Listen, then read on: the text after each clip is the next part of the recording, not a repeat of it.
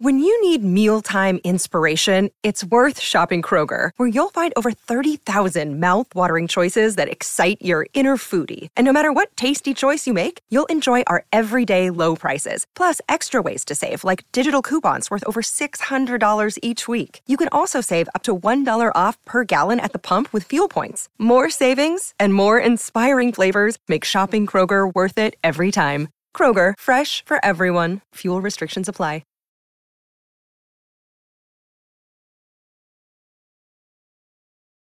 Welcome back to Comic Book Nation, the only show that does it all for geek culture and the official podcast of comicbook.com.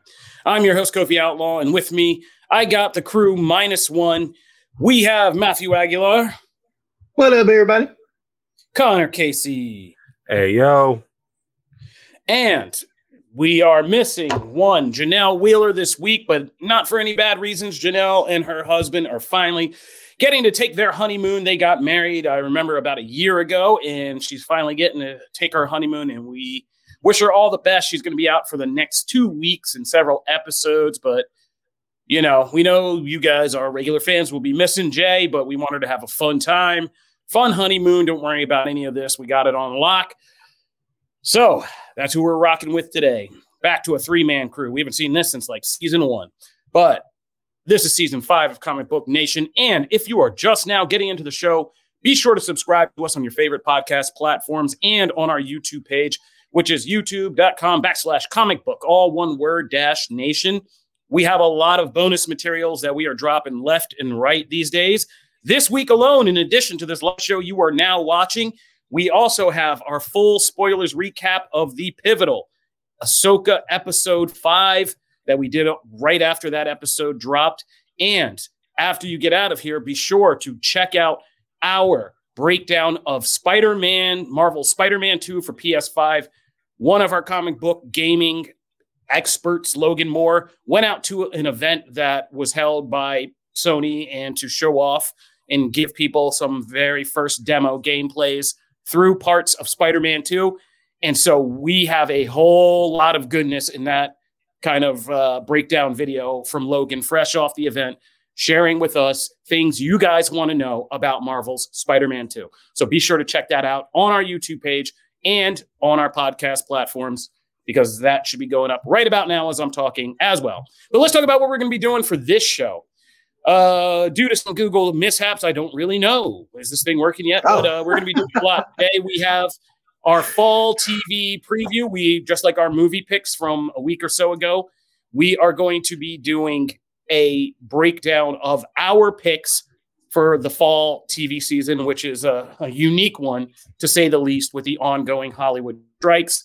Content is starting to get thin, so we all had to pick wisely, hopefully. It's like that scene in Indiana Jones and the Last Crusade, right? You want to choose wisely. You have chosen poorly. I mean, hopefully not, because some of the stuff coming up. All right, but in our rundown today, we got to talk about the Aquaman 2 trailer. We got to talk about One Piece getting season 2. We're going to touch a little bit on Ahsoka, a little bit on wrestling, do our fall preview. We also have Matt's agenda this week, which is a tabletop agenda. Matt loves tabletop, and he wants to tell you some stuff about it. Then we go right into more of Matt's agenda, as we have 2 big comic debuts this week that we got to break down, an Avengers one and a Daredevil one. So for all you Marvel fans, we have something for you as well. All right, that's it. Somehow I got stuck with a lot of this in this rundown. I don't know how. I wanted to make sure I didn't talk so much and not balance it out. So I was trying to balance things out. That's okay. Bit. Connor, would you like to start? You want to take this first one with, you want to take the first item? Oh, dear me. Let me check the run sheet here real quick. Are we talking Aquaman? Yeah, buddy. All right. Yes, Aquaman and the Lost Kingdom. The trailer finally dropped. We got about 2 minutes of Jason Momoa goodness. We've got Ocean Master is back. Amber Heard is in it for about half of a second. We get a big old exposition dump on what the Black Trident is. Didn't need to know about that. But somehow this movie's going to make a lot of money also. I have a feeling. Oh. I mean, it does seem like this is going to make a lot of money. I had a similar feeling. It's just like, for whatever reason, this kind of weird, silly world of Aquaman that we got in these movies is like working for people. And and to be honest, I've rewatched the first one like a couple times. I've seen it when it's just on TV or whatever, or just, put it on in the background when I'm doing other stuff. And it's just like, somehow this movie is just like dumb fun, even with, Pitbull's Africa and the whole 9 yards and all of it. But it is just kind of like dumb fun. And it feels like this one's going to be a pretty just standard kind of expansion sequel from the first one, right? Like, and a lot of the beats are even kind of the same. It's just like scary monsters from deep sea Atlantis coming to kill us. Black Manta looks like he has an expanded role. I'm for anything that Yaya is going to be doing. I mean, see HBO's Watchmen. So that's where we're getting the classic Aquaman, Black Manta. I'm kind of curious about like how much of the script was rewritten and like what all was done with this movie. For a second, I thought like all those rumors about like, we remember early on, we thought like this other aquatic heroes were going to be all up in this. Is that still true? Well, so that's my biggest kind of takeaway from this trailer is because I agree with you. I'm actually surprised by the amount of positivity here about the trailer. But like, I felt like, oh, I'm watching. Is this like 1.5? Like what? I felt like I loved the first Aquaman. Like I'm one of its like biggest defenders. But like this felt very much like, oh, hey, we're taking all the characters from that movie. We're just gonna mix them up again, and they're all gonna be kind of doing different stuff. And then we're really not going to introduce much new. Like there's not really like from the trailer. Obviously, we see the movie. Maybe there's a whole act that's just new stuff. But from the impressions this gave, it really felt like, I don't know. It didn't kind of hit me like, oh man, all this new stuff. And I can't wait to see what that does with the established characters. It really felt like 1.5. And I don't know how I'll feel ultimately when all is said and done. I wasn't as excited as I kind of wanted to be. But I hope, I'm wrong. And maybe it's just awesome. And it's great seeing all these people back. It just didn't have that newness. I don't know. It was lacking something for me. Do you think they kill Mara in this? Oh, I think that's why she's in it for half a second. Is she looked like she was trapped in something, and that's all we get of her. And when he's got the baby, she's not around. Yeah, that's what I was thinking. Like, because Mara obviously had that baby, but it seems like Black Manta's first, thing to set this off would be like killing Mara, right? Like that's how this thing starts. There's gonna be so much real life. Yeah. It's gonna be weird. The real life is gonna be weird for this one. Like it's weird to see this movie and see the kind of theme of it when Jason Momoa, we know in real life, was like completely having his family challenges like during this. Mm-hmm. And the Amber Heard of it all. I mean, but at least Nicole Kidman's making good on her promise to transport us somewhere magical and things like that. It's true. She's not lying on AMC ads.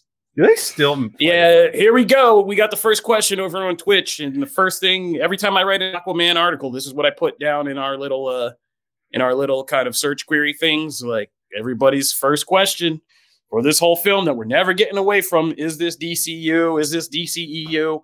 Is it some weird middle child left in between? I don't know. The answer is kind of all of the above. Because it is. Yeah. It's all of the things. Don't know until they get the box office result. Right. That Blue Beetle was different. Gunn said specifically, this is part of like our new thing. He's coming with us, regardless of what it does, because we have a lot of belief and stuff like that. So I think they were more upfront. This has been so long in development. And I really think Connor's right. I think it'll be, if this does gangbusters, they loop it in and it's part of it. And we'll figure the other stuff out along the way of how we need to make stuff connect, but then there's always that big red herring of everyone remembers the Momoa meeting at DC when he left and he was jazzed and he was so excited about what's coming down the pike. And everyone was like, he's Lobo. Where's all that? There's so many questions with this. Or he got paid for Aquaman 3. We don't know.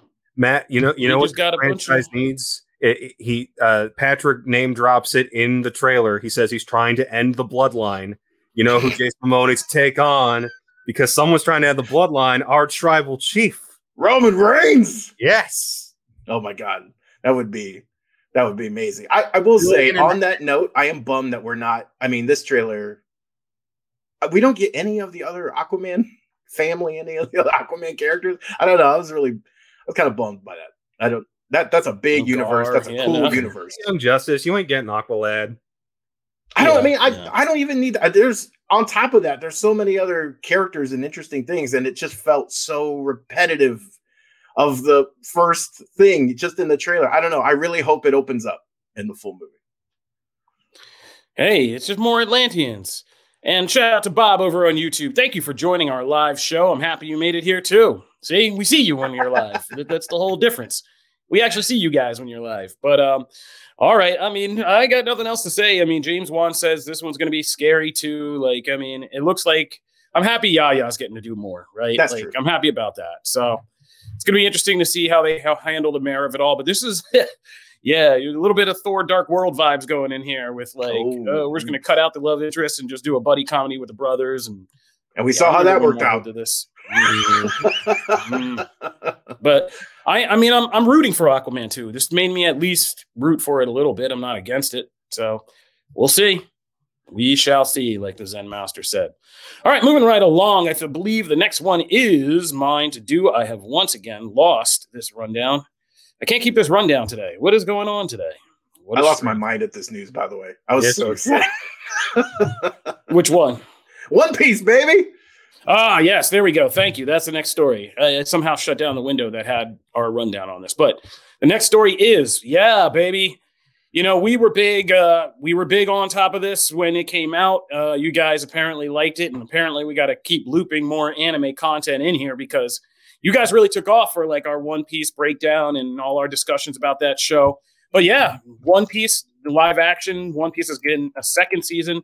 Netflix has announced it. We did it. Like, it's going to happen. So, Connor, ironically, I introduced in this story, but I'm very curious to hear how you feel because if you guys don't know, Connor Casey was in our One Piece review. He liked the show, but he fairly pointed out that One Piece being as extensive as it is as an anime manga, he did not have the faith in Netflix to carry this series long enough to get to all the awesomeness that comes, the time skip, all that big stuff. So, Connor, how are you feeling right now?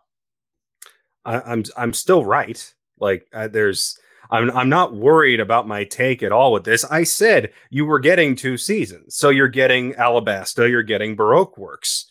That we knew that was happening. It's after this that I'm concerned, and I think. The point I was trying to make was buried under that's the most cynical thing I've ever heard, which is just go read manga or watch anime. That was always my point. You should just go do that stuff instead. No, I hear you. I think your take was still one of the most cynical things I've ever heard, but I don't think you were wrong. And I love how we do the spoiler cast. I'm not even on it, but I'm still getting brought up because my take was so correct that you brought in Evan Valentine, and what's the first thing he says? I agree with Connor. Yeah, I know. Every squirrel finds a nut, you know? I mean, it's like... I know. I just keep on finding it. And you and Evan Valentine having similar tastes does not shock me out of my skin. I was like that Fry gif. I was like, I'm shocked. Although later in the episode, Evan switches if you watch the whole thing and comes around to like, oh, but it's okay if we don't get those. It's all right. You can still enjoy it for what it is, unlike someone. So no, it's not the same. All I heard was Connor is right, and I know. And then you clicked it off. You're like, my work here is done. End of episode. All right. But, it's going to be interesting. Yes. We're getting season 2. It'll be interesting to see how they move things along. Like, if they stick to, like, pacing this a little bit faster and all of that. But, for right now, we can be happy, right? Can you be happy right now? Connor, is it possible? Or are you still... It's possible for me to I'm not going to let myself invest this emotion into this venture. I'm allowed to be happy. I know where this is going. All right. Well, you know what? You are a wrestling expert, so if you know where this storyline is going, I don't doubt you on that one. All right. But we're happy. I'm happy. And the announcement, if you want to check out on Comic Book Anime, it was great that we got the announcement from Ichiro Oda, himself, the creator of One Piece, and has been kind of helping market this whole thing. And yeah. And shout out to the whole cast of One Piece, because as we said in our review, they did an excellent job, and I'm happy about this. Go watch more anime. Apparently, we got to fold more of it into the show. Right. So I believe up next, is that the last news item? Are we it's all okay, good. All right. So this week for our review, real quick, we are going to be talking about A Haunting in Venice, the latest of the Hercule Poirot movies. Hercule Poirot movies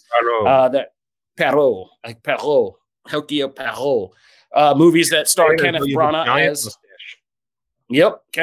as the famous sleuth detective.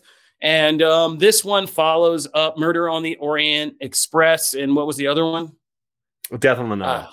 Death on the Nile, yes. And so this is the third film they've done from this. And by far, I can say the weirdest. When I came out of this movie and I had to talk to the PR people, they were like, what'd you think? I was like, that was weird. That was weird. And it is a weird movie because, as you know, Perrault is like a very kind of practical-minded detective looking for like the simplest, he looks out the simplest thing. He can suss out people's motives and tricks and things that people use to deceive and make one thing look like another.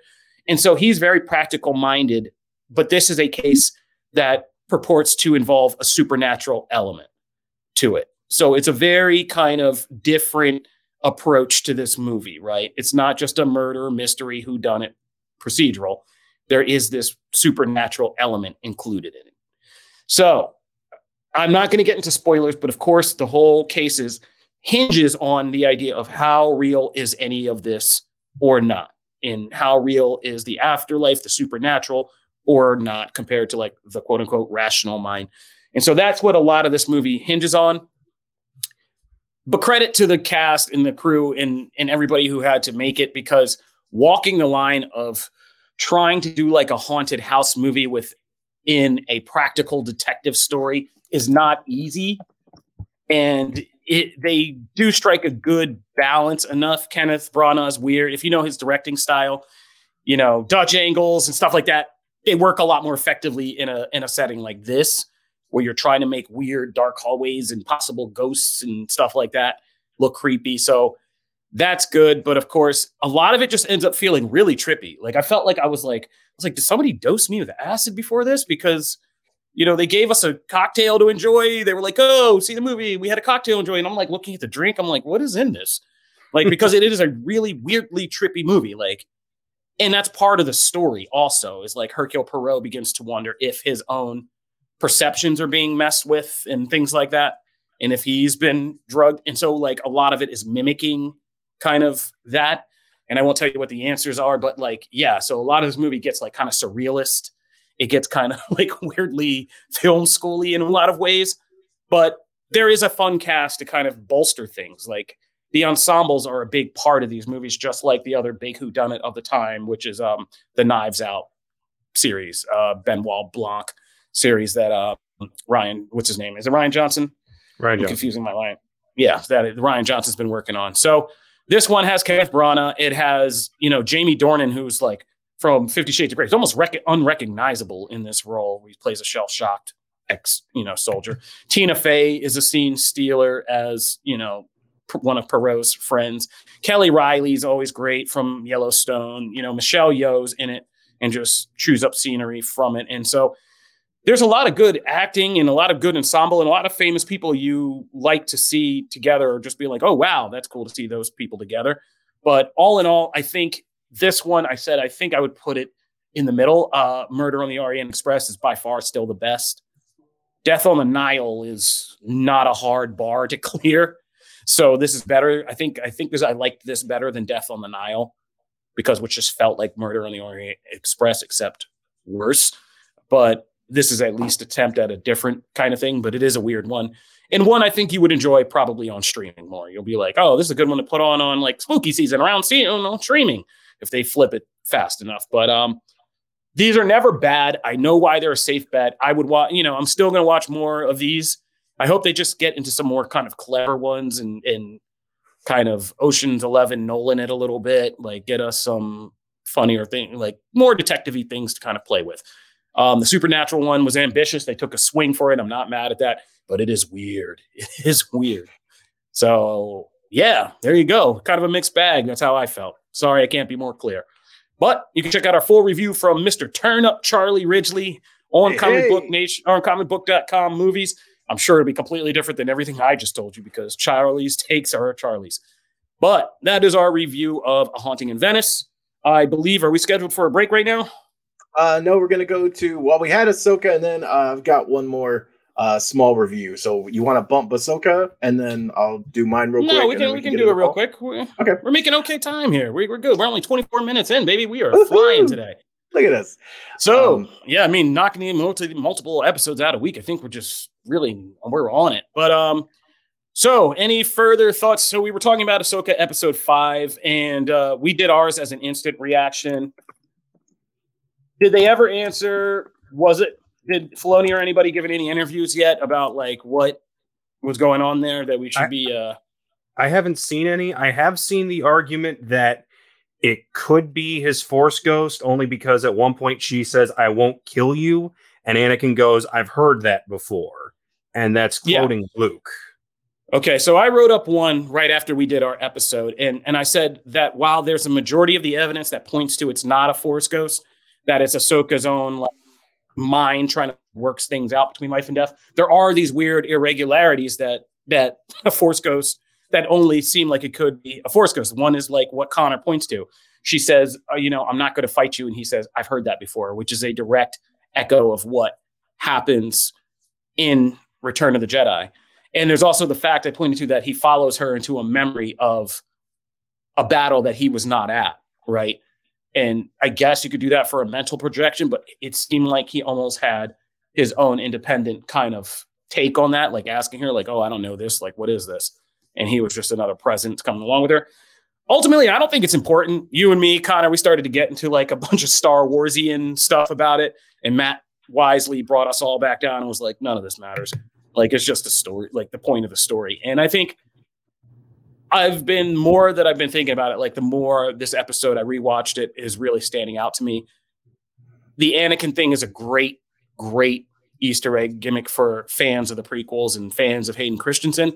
But I think my real value in this episode is what it does to kind of reconcile Ahsoka in a way that we really never thought of before.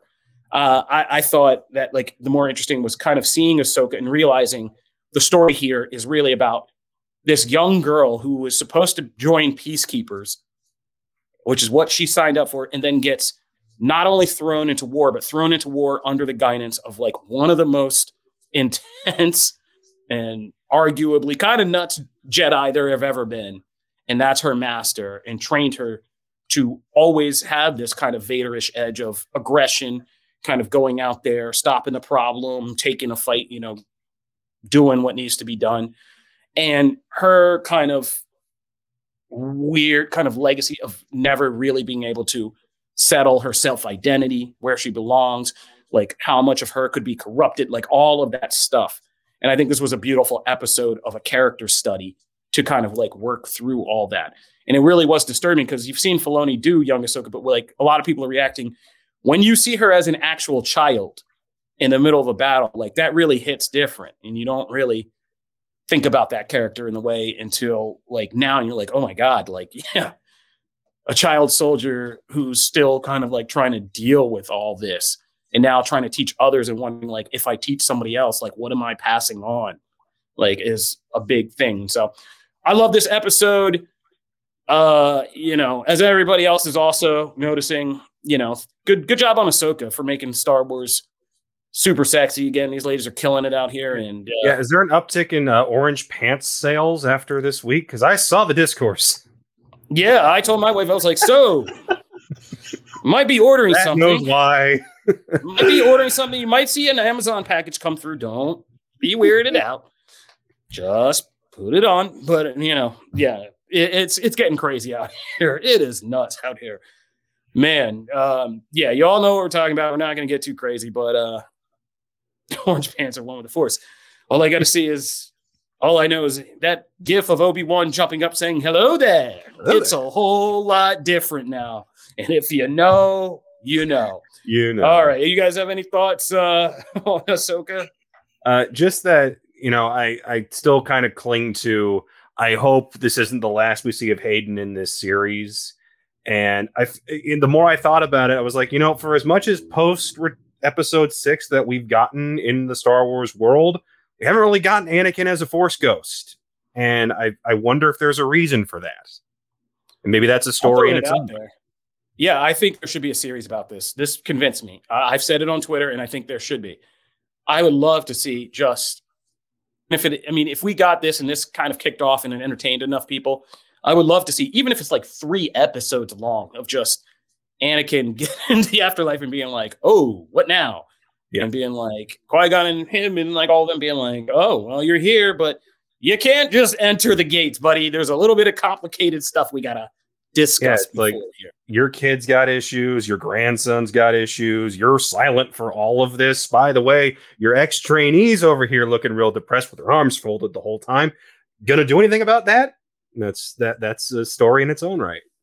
Yeah, I mean, and I would watch that, and I would love to watch that because there's a lot that Star Wars comics, which we cover extensively here, have done to show you kind of what those years of Darth Vader really were like for Anakin and under the helmet, and how much more complex the writers have made that whole journey, and, you know, to earn what happened in Return of the Jedi. And there's a lot to build from there that I think you could actually do a series about. So I think Hayden Christensen's earned it. I think he's, like I said, on the full spoilers thing, every time he appears in one of these, it's like one of the best episodes of Star Wars. So I'm for it. Mm-hmm. Now, what do you guys, let's see, because we're in the back half of this series, quick. When do you need Thrawn to show up now? Does it have to? I'm saying it should. If I don't get it by episode 6, my eyebrow's going to start to arch a little bit. I feel like there's no reason by the end of episode 6 we shouldn't be looking at Grand Admiral Thrawn. If it's not episode 6, I'm expecting a season 2 announcement like quickly, because there's just not enough time left for what they're trying to do. Yeah. So yeah. We got major Darksiders to kill. Got to see Thrawn. Got to find out this Ezra thing. So, yeah. But my brother just texted me right now, live. My brother's like, I'm going through all these Rebels and Clone Wars episodes so I can see this episode this week. I really want to watch it. Good luck to everybody out there and enjoy. I wish I could be getting some of these episodes again for the first time. But I'm Team Ahsoka. We'll be back with our regular recap episode after episode 6 to talk about whatever happens. Matt, you had something you wanted to drop. Go for it. Yeah. Netflix recently dropped a series called Wrestlers. Just like 6-7 episodes, I believe. And it's all about it's all about OVW. And it follows, the kind of several of the stars of OVW, some newer, some who have been there a while, and of course, all led by Al Snow. But we talk a lot about on this show about stories and storytelling and wrestling. Me and Connor have gone back and forth a ton, right? That's part of the fun of it, is the storytelling. And this show, I was familiar with what OVW is. I wasn't necessarily as familiar with who is all involved now and this kind of current era of OVW. And this show, it's got like 3 concurrent storylines going on at any time. You have kind of the top tier one of there's like new owners that come in and they want to make this, they want to sustain OVW going forward, but they need to make money. And so there's this very practical, like, hey, we got to put people in seats. We got to sell tickets. There's this thing. And so there's this kind of modern, hey, practicality compared to Al Snow leading a wrestling company and creative and how to grow these people in their skills, but also tell compelling stories and put on a weekly TV show that's been running forever. And then you have all the stories of the wrestlers themselves, and they all have their own things going on in their lives. And some are kind of ping ponging between different companies. And so it's like this, just, you end up by episode 1, I was hooked, but like by episode 4, I was fully invested in like 4 or 5 ongoing threads. And I came away from it just like really, they kind of build all the way to their big pay-per-view. And all of these things kind of collide at that big pay-per-view. And I was invested the entire way through. And we talk about Ahsoka and like how it's made me want to go and check out some of the things that I've missed in Star Wars. This made me, I'm invested in several people. And I'm going to add OVW to my regular list of things to watch because I'm invested at this point. It did what it's supposed to do. It hooks you. They go through Al Snow. Like, there's this whole great thing. I won't spoil stuff, but obviously, like, he actually ends up getting back in the ring. And so there's this whole kind of storyline with that and his reflection on his career. They work like Ric Flair's last match is featured. SummerSlam in Nashville is featured, and all these different things are featured along the way. But it's interesting seeing them from the viewpoint of them, because they're kind of these up and comers and working to get to that spotlight, and it's fantastic. I couldn't recommend it more. It's a quick one. Each one is about an hour long, but still, like, it goes quick. And if we get a season 2, I'd be up for it. But even then, like, there's an ongoing show you can literally go watch and see all these people now. You don't have to wait for a season 2. And I will add it to my list. It succeeded in that regard. So I recommend it, especially if you're a wrestling fan. But even if you're not familiar with OVW at all, you don't have to be. It does a great job of telling you the history and showing why maybe you should care now. So recommend, man. Very good. Yeah, I saw that in my Netflix queue this morning. I was waiting to hear somebody from wrestling tell me if it was worth a watch, but I guess that's it right there. Boom. Yes is the answer. All right. We are going to take a break, I believe. And when we come back in our second half of the show, we have more good stuff for you, including a breakdown of some very big comics, Matt's tabletop agenda, and I forget if there's anything else. Our fall TV preview. That's it. Yep. Oh, fall TV. The whole thing we titled this thing for, too. Yeah, that too. That whole might thing. Be doing that. Yeah, that whole thing. All right. Well, we'll be back on Comic Book Nation right after this.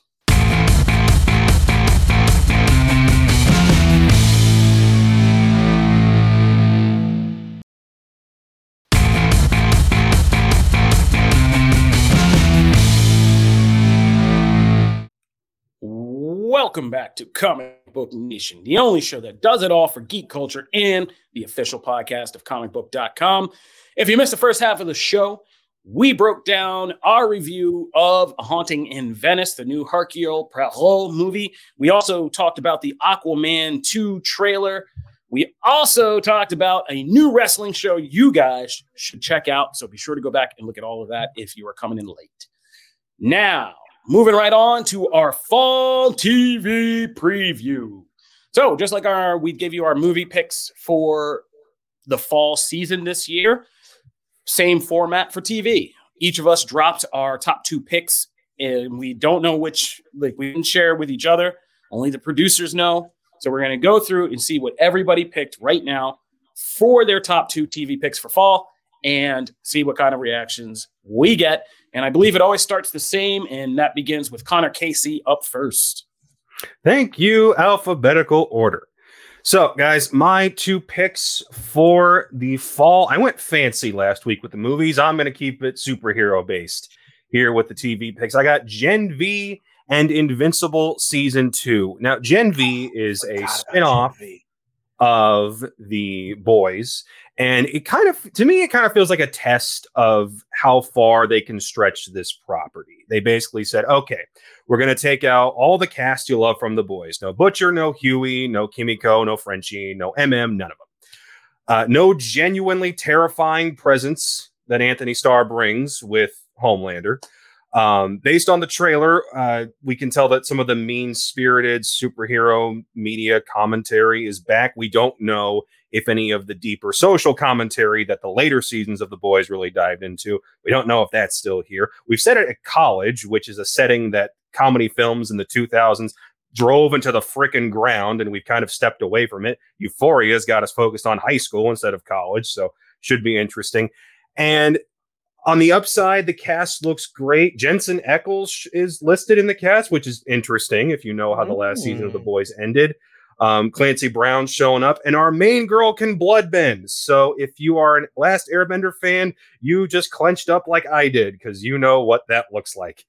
I'm cautiously optimistic about this one. I don't need another show that spends 8 episodes going, wait, you're telling me the 7 Homelander, you're telling me they're evil? I don't need that.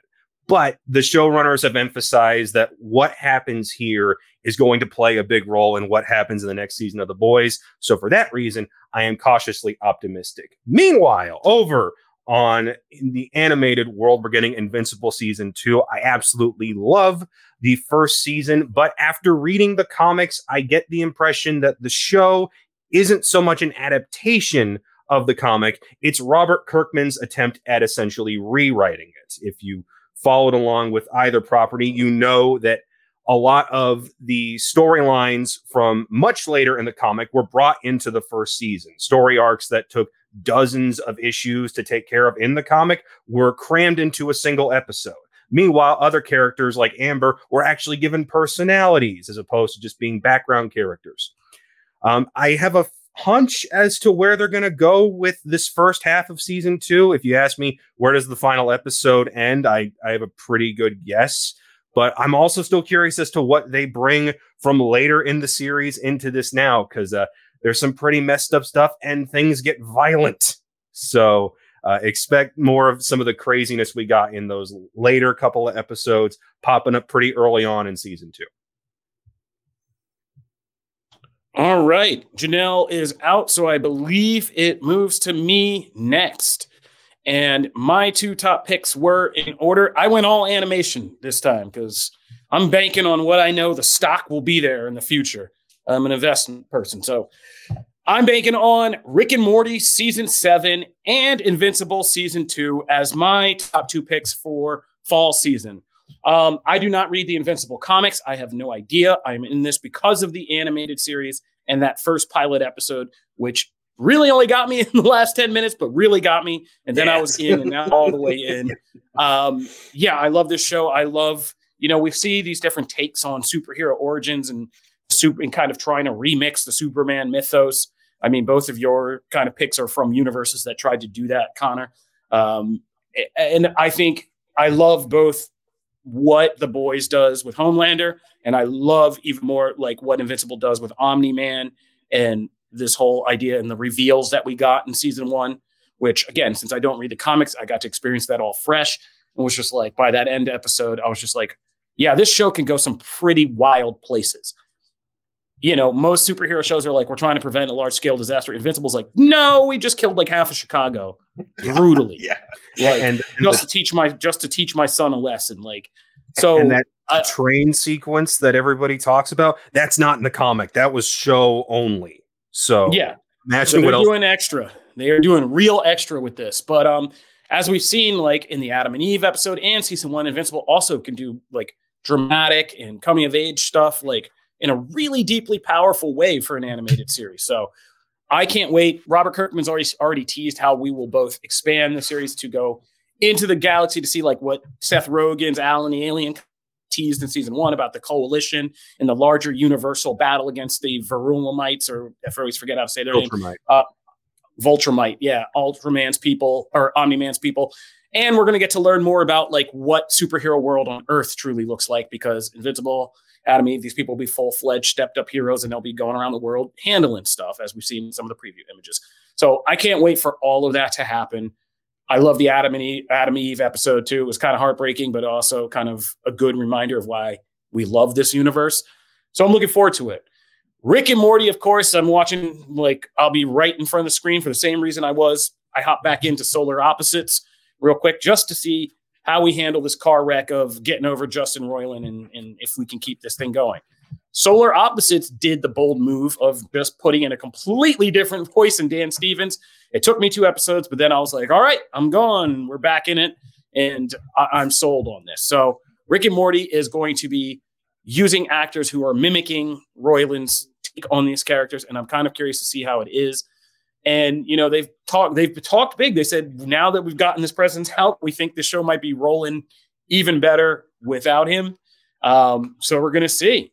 And we're going to see kind of if that's true.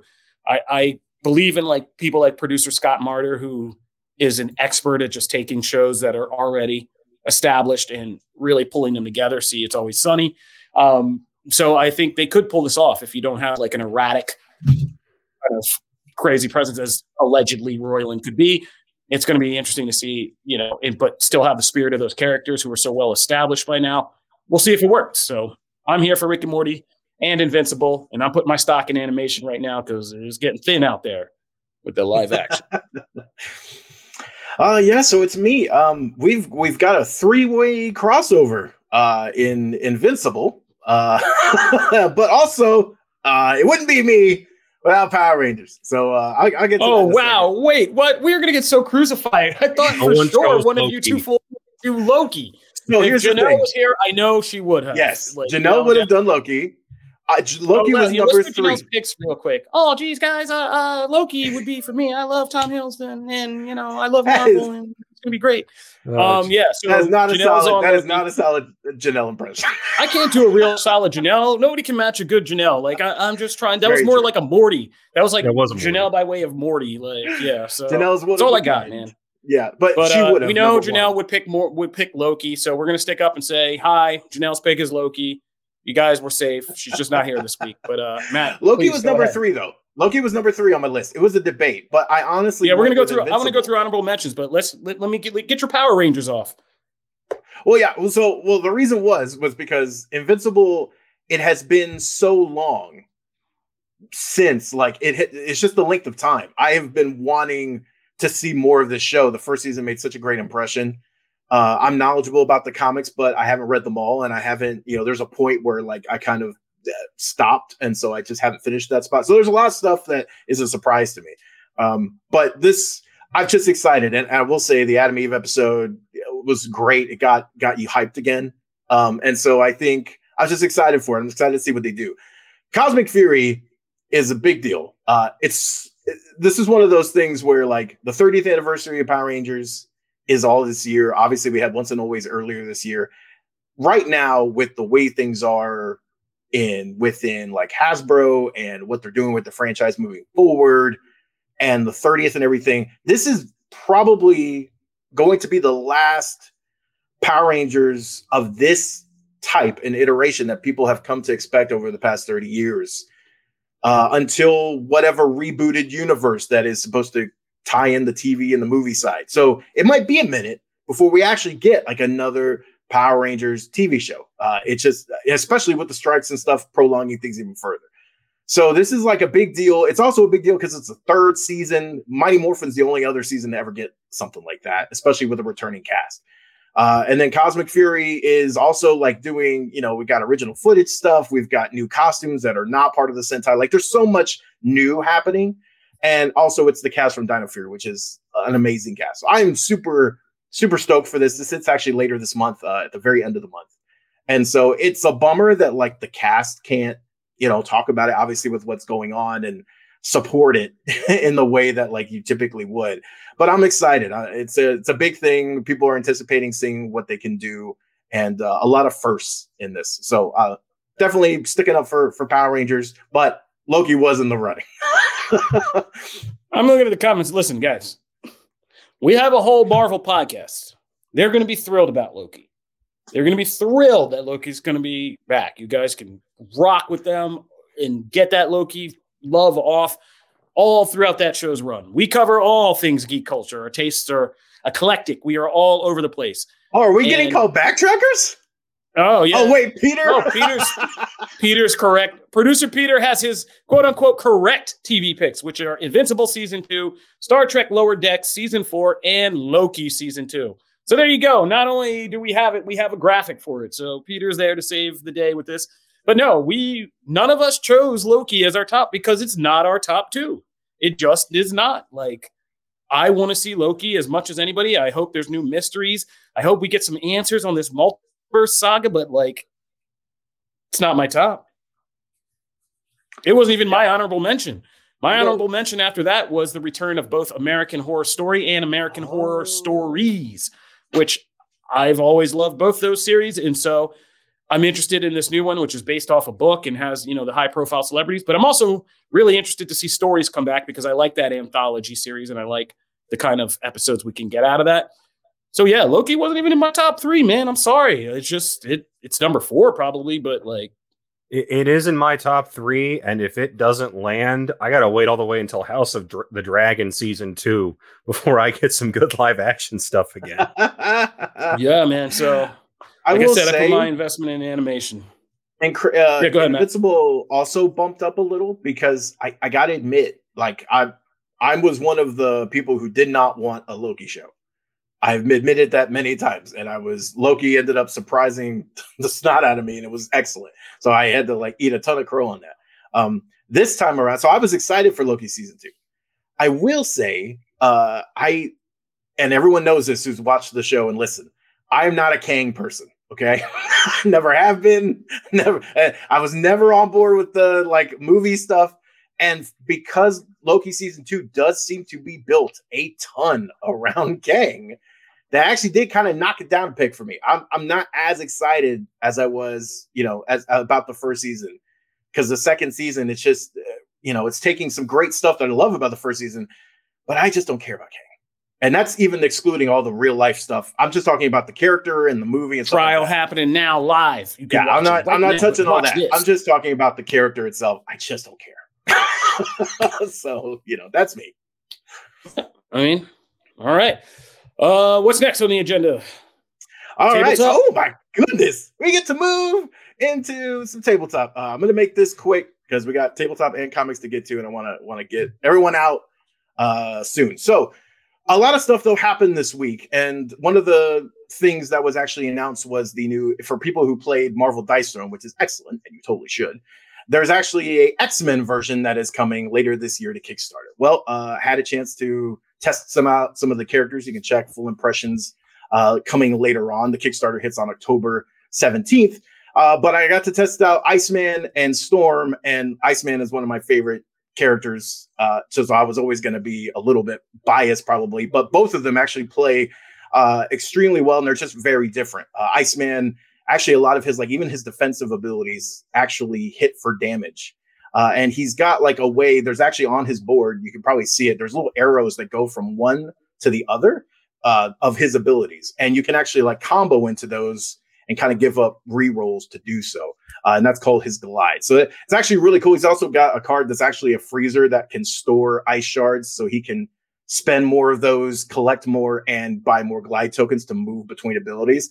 He's really cool. Plus, there's a ton of puns on his board, so I'm a sucker for that. Storm, on the other hand, actually, you have to be more attentive of like status effects. So like she has lightning, tornado, wind shear, and you actually need to, she has abilities that just do nothing but gain her those tokens, and you kind of need to be more forward thinking because if you use those tokens the right way, you can deflect damage, you can actually take your opponent's dice and use those to aid your own. She actually has an ability on here that allows for like a full straight, which demands that you actually take tokens from the other player. Also, all of these designs that they did for the X-Men are like original creations and stuff. So there's more. Obviously, the starter set has Wolverine and Psylocke as well, but there's more characters to come. They'll reveal those as time goes on. But I'm really enjoying it. Definitely recommend you check out our coverage on comicbook.com and the Kickstarter when it hits. Then, of course, there is Disney Lorcana, the juggernaut that you cannot avoid or ignore. And the new set was just announced. Obviously, right now, everyone's just trying to get the first chapter, and that stuff is sold out everywhere. But Rise of the Floodborn will be hitting later this year. It has a Winnie the Pooh card, son. Winnie the Pooh is part of the group. Raya and the Last Dragon is part of the group. Zootopia. They're bringing a lot of new movies into the mix. The Great Mouse Detective is in this set. And also one of the big things here, obviously, is the Floodborn are kind of like, think of them as Elseworld versions of Disney characters. So the cards and stuff reflect that, right? Like Winnie the Pooh is a honey wizard, which is amazing. Belle is actually like a archer and a hunter, and Gaston is like an intellectual thinker. Like they're doing all these kind of riffs on characters and their cards, and it's the beautiful art from the first set. There will be new boosters and new starter sets. This will actually hit. Looks like it will be in stores, local stores on November 17th, and then mass market will hit December 1st. It's going to probably be as in demand as the first one was. So if you can make it to stores quick after this hits, you're going to want to. I have been out hunting around as well. I managed to find 2 booster packs, so I have those to open at some point. But it is definitely worth checking out. That is Gaston's character still particularly good at expectorating? Patooey! Yes, he is. Yay! Intellectual now. It's intellectual expectorate. Actually, I think his card is coming up here in a minute, and I almost want to let it go to see if it's actually nice. It is. Oh my god! There it is. It's amazing. And then last but not least, and this doesn't, have any kind of big images or anything yet, but there is a new Witcher board game. There's The Witcher, the Old World, which came out, actually started hitting Kickstarter backers and retailers earlier this year. But the same team, Go On Board, is teaming up with CD Projekt Red to create a new Witcher board game called Path of Destiny. This one is a standalone. You don't need to own the other one. They're two separate things. For fans of the games, this one actually is an interpretation of the artwork and the character designs from Witcher 3 and those characters. Dandelion's back. It's not based on the Netflix series. It's totally based. It seems to be totally based on the actual books and the games. And so you'll be playing like multiple story missions, one based on the Striga, and there's all that kind of stuff pulling from the world. This hits Kickstarter later this year as well. I believe this hits Kickstarter. Oh, sorry, this hits GameFound on October 19th. So more information will come, but make sure to check out comicbook.com for all of that if you can. So that is our tabletop segment. Any questions before we move into comics? Any taken from the court there? Yeah, I just don't want to exclude anyone. Thank you, by the way, for loving Iceman as well. I love it. I saw your comments. Thank you very much. And for comics, actually, we did a lot of DC over the last couple of weeks, and this week it worked out. We got a lot of Marvel, and our own Connor Casey actually reviewed Daredevil #1 for us. So I'm gonna let you lead off here. What did you think about Daredevil #1? And this really is kind of a clean slate. Yeah, let's give it. Sure. So this one is a bit of a challenge. You've got Saladin Ahmed taking over a brand new #1. If you're brand new to Daredevil, if you're a fan of the TV show, of his film appearances, and you want to dive in, this one's going to be a bit of a challenge because this is picking up where Zdarsky's run left off, which has Matt coming back from hell inexplicably. He's now a priest. No one other than Elektra knows he's alive, and he only has fragments of the memory of his old life. And on top of being a priest, he's kind of doing the John Constantine thing where he's going to fight a demon, and the demon possesses Elektra, and it's drawn really interestingly in how they kind of interpret the possession. But it's not your typical street thug, vigilante Daredevil. It's something very different. Now, if you're coming at it from the Zdarsky run, you also might be a little bit disappointed because that one obviously left on the big cliffhanger of, hey, why is Matt alive and a priest and has no memory? What gives? And the book kind of gives a shrug of, God did it. But that's Matt's explanation. There really isn't a definitive one. It kind of reminds me of how the Soul run started, where, everyone knew Matt was Daredevil. And then suddenly they don't. And you don't know until about 8 issues in that, it was Purple Man's kids that did it. And we get a whole big explanation for that. I have no doubt that eventually we'll get some sort of, hey, here's how he's back. And we'll explain what happened when he was still trapped in hell.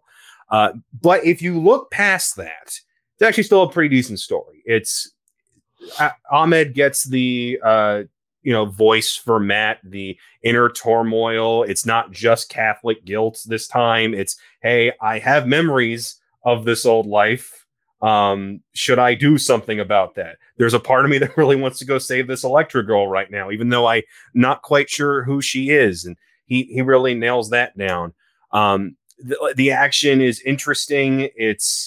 It's maybe a little too quick to get him back in a Frank Miller type look with the mask. And then by the end of the issue, he's back in the full getup. But there's enough here for me to be curious as to what they're doing next. I don't know if this is going to be a Zdarsky level run. I don't know if this is going to get to the levels of Miller, Kevin Smith, or Brian Michael Bendis, but it's interesting. I'll give it that. I gave it a 4 because it's well done and the artwork's gorgeous. Yeah, Kofi? I think that the Red Fist saga is going to be something that's hard to top for many, many years, just because of how big it was, how epic it was, what big things happened, and how interesting it was, and how it synced up with Punisher and all that stuff that was happening over there, and this larger saga of the Hand and the Beast and the Fist and all of that. And so I really liked the Red Fist saga. I liked it for what it did for Matt, what it did for Elektra, and kind of the role that put them in and leading this other group. So it's hard to match that. Now, where it ended, like you said, was this cliffhanger. And I think this first issue does a good job of doing what first issues have to do. This one's a little bit slower, but I think by the end, it sets up an interesting new status quo, which is what it was tasked with doing. We get enough answers, but not fully. Like, yeah, Matt saying, and I think the real hook for me here is the idea of Matt Murdock. Like, Elektra knows he's back. He kind of knows he's back, but like, he's leaning into this new life. Elektra's trying to let him live it because it's always like, you know, religion was always a big part of Matt's life. And so him becoming this priest is almost like this manifestation of, oh, I wish from another life, like I could have had this purpose if I wasn't a lawyer and a crime fighter and all this stuff. So it's interesting to see him get this chance and like what happens when he gets it. And, you know, you already see him in this issue, like acting not like a priest when he beats up a bunch of pimp and his buddies, like outside, you know, where this safe house, where this, you know, halfway house where they're keeping this woman who's trying to get away from these guys. And so like, that's interesting to me. I also like the idea of Daredevil actually using faith in his religion as a weapon, that is the battleground we are on. So like, while Elektra is the street level kind of Daredevil, we know the Avenger Daredevil, the vigilante, the Hell's Kitchen protector, Matt's looking like he's going on in like a spiritual battle journey. Like he's going to be battling the occult and all these other things. And his faith is what makes him win. Like Daredevil holding a cross and performing an exorcism is interesting to me. We haven't seen it because, again, everything with Matt and the devil and God and all of this has always been the part of the fabric of the character, just never kind of really expressed quite this way.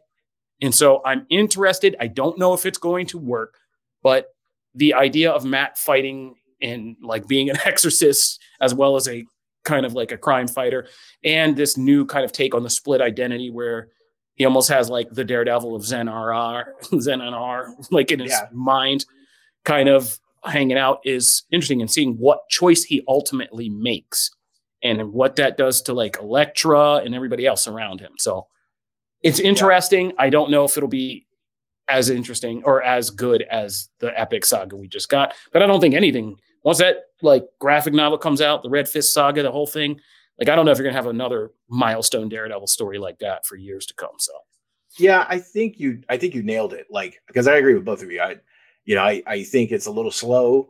But I think it does a lot in its first issue, and it sets things up well for the future. I think it is abrupt when he gets back in the A suit. I was like, where the hell did that come from? Am I missing like 2 pages? Like, it felt really quick. Over his head. What happened?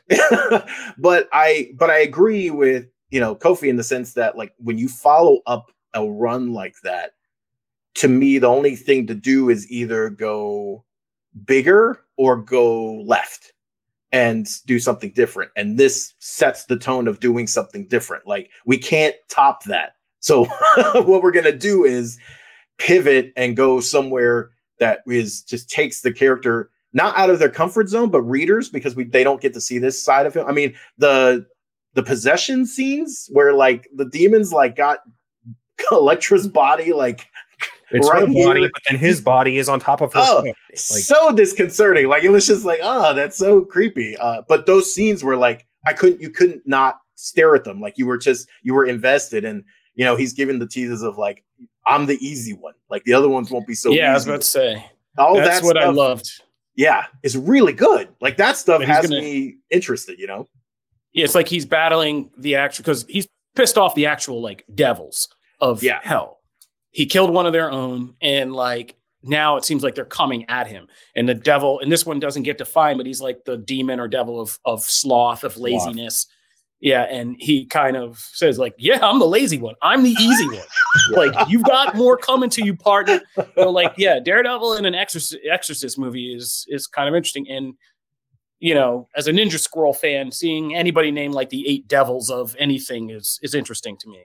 And if you know that Ninja Scroll reference, shout out to you. I can't wait to see what it is. And I feel like there's a lot of this that obviously carries the kind of Middle Eastern cultural influences of the writer. Like, and this is much like jinn mythology, if you know anything about like in Middle Eastern kind of religious philosophy or storytelling, the jinn and like what those are. There's a lot of that feels like it's kind of influencing this. And I like that. I'm down with that. So I really kind of like you said, it's not just, it's kind of a larger kind of religious spiritual thing and not just so hyper focused on Catholicism and the Catholic imagery of it all. And that's interesting to me. Yeah. And then we move into Avengers Incorporated, which is completely different, but also deals with death. And I had no idea what this was. I still don't. Okay. So this essentially stars Janet Van Dyne.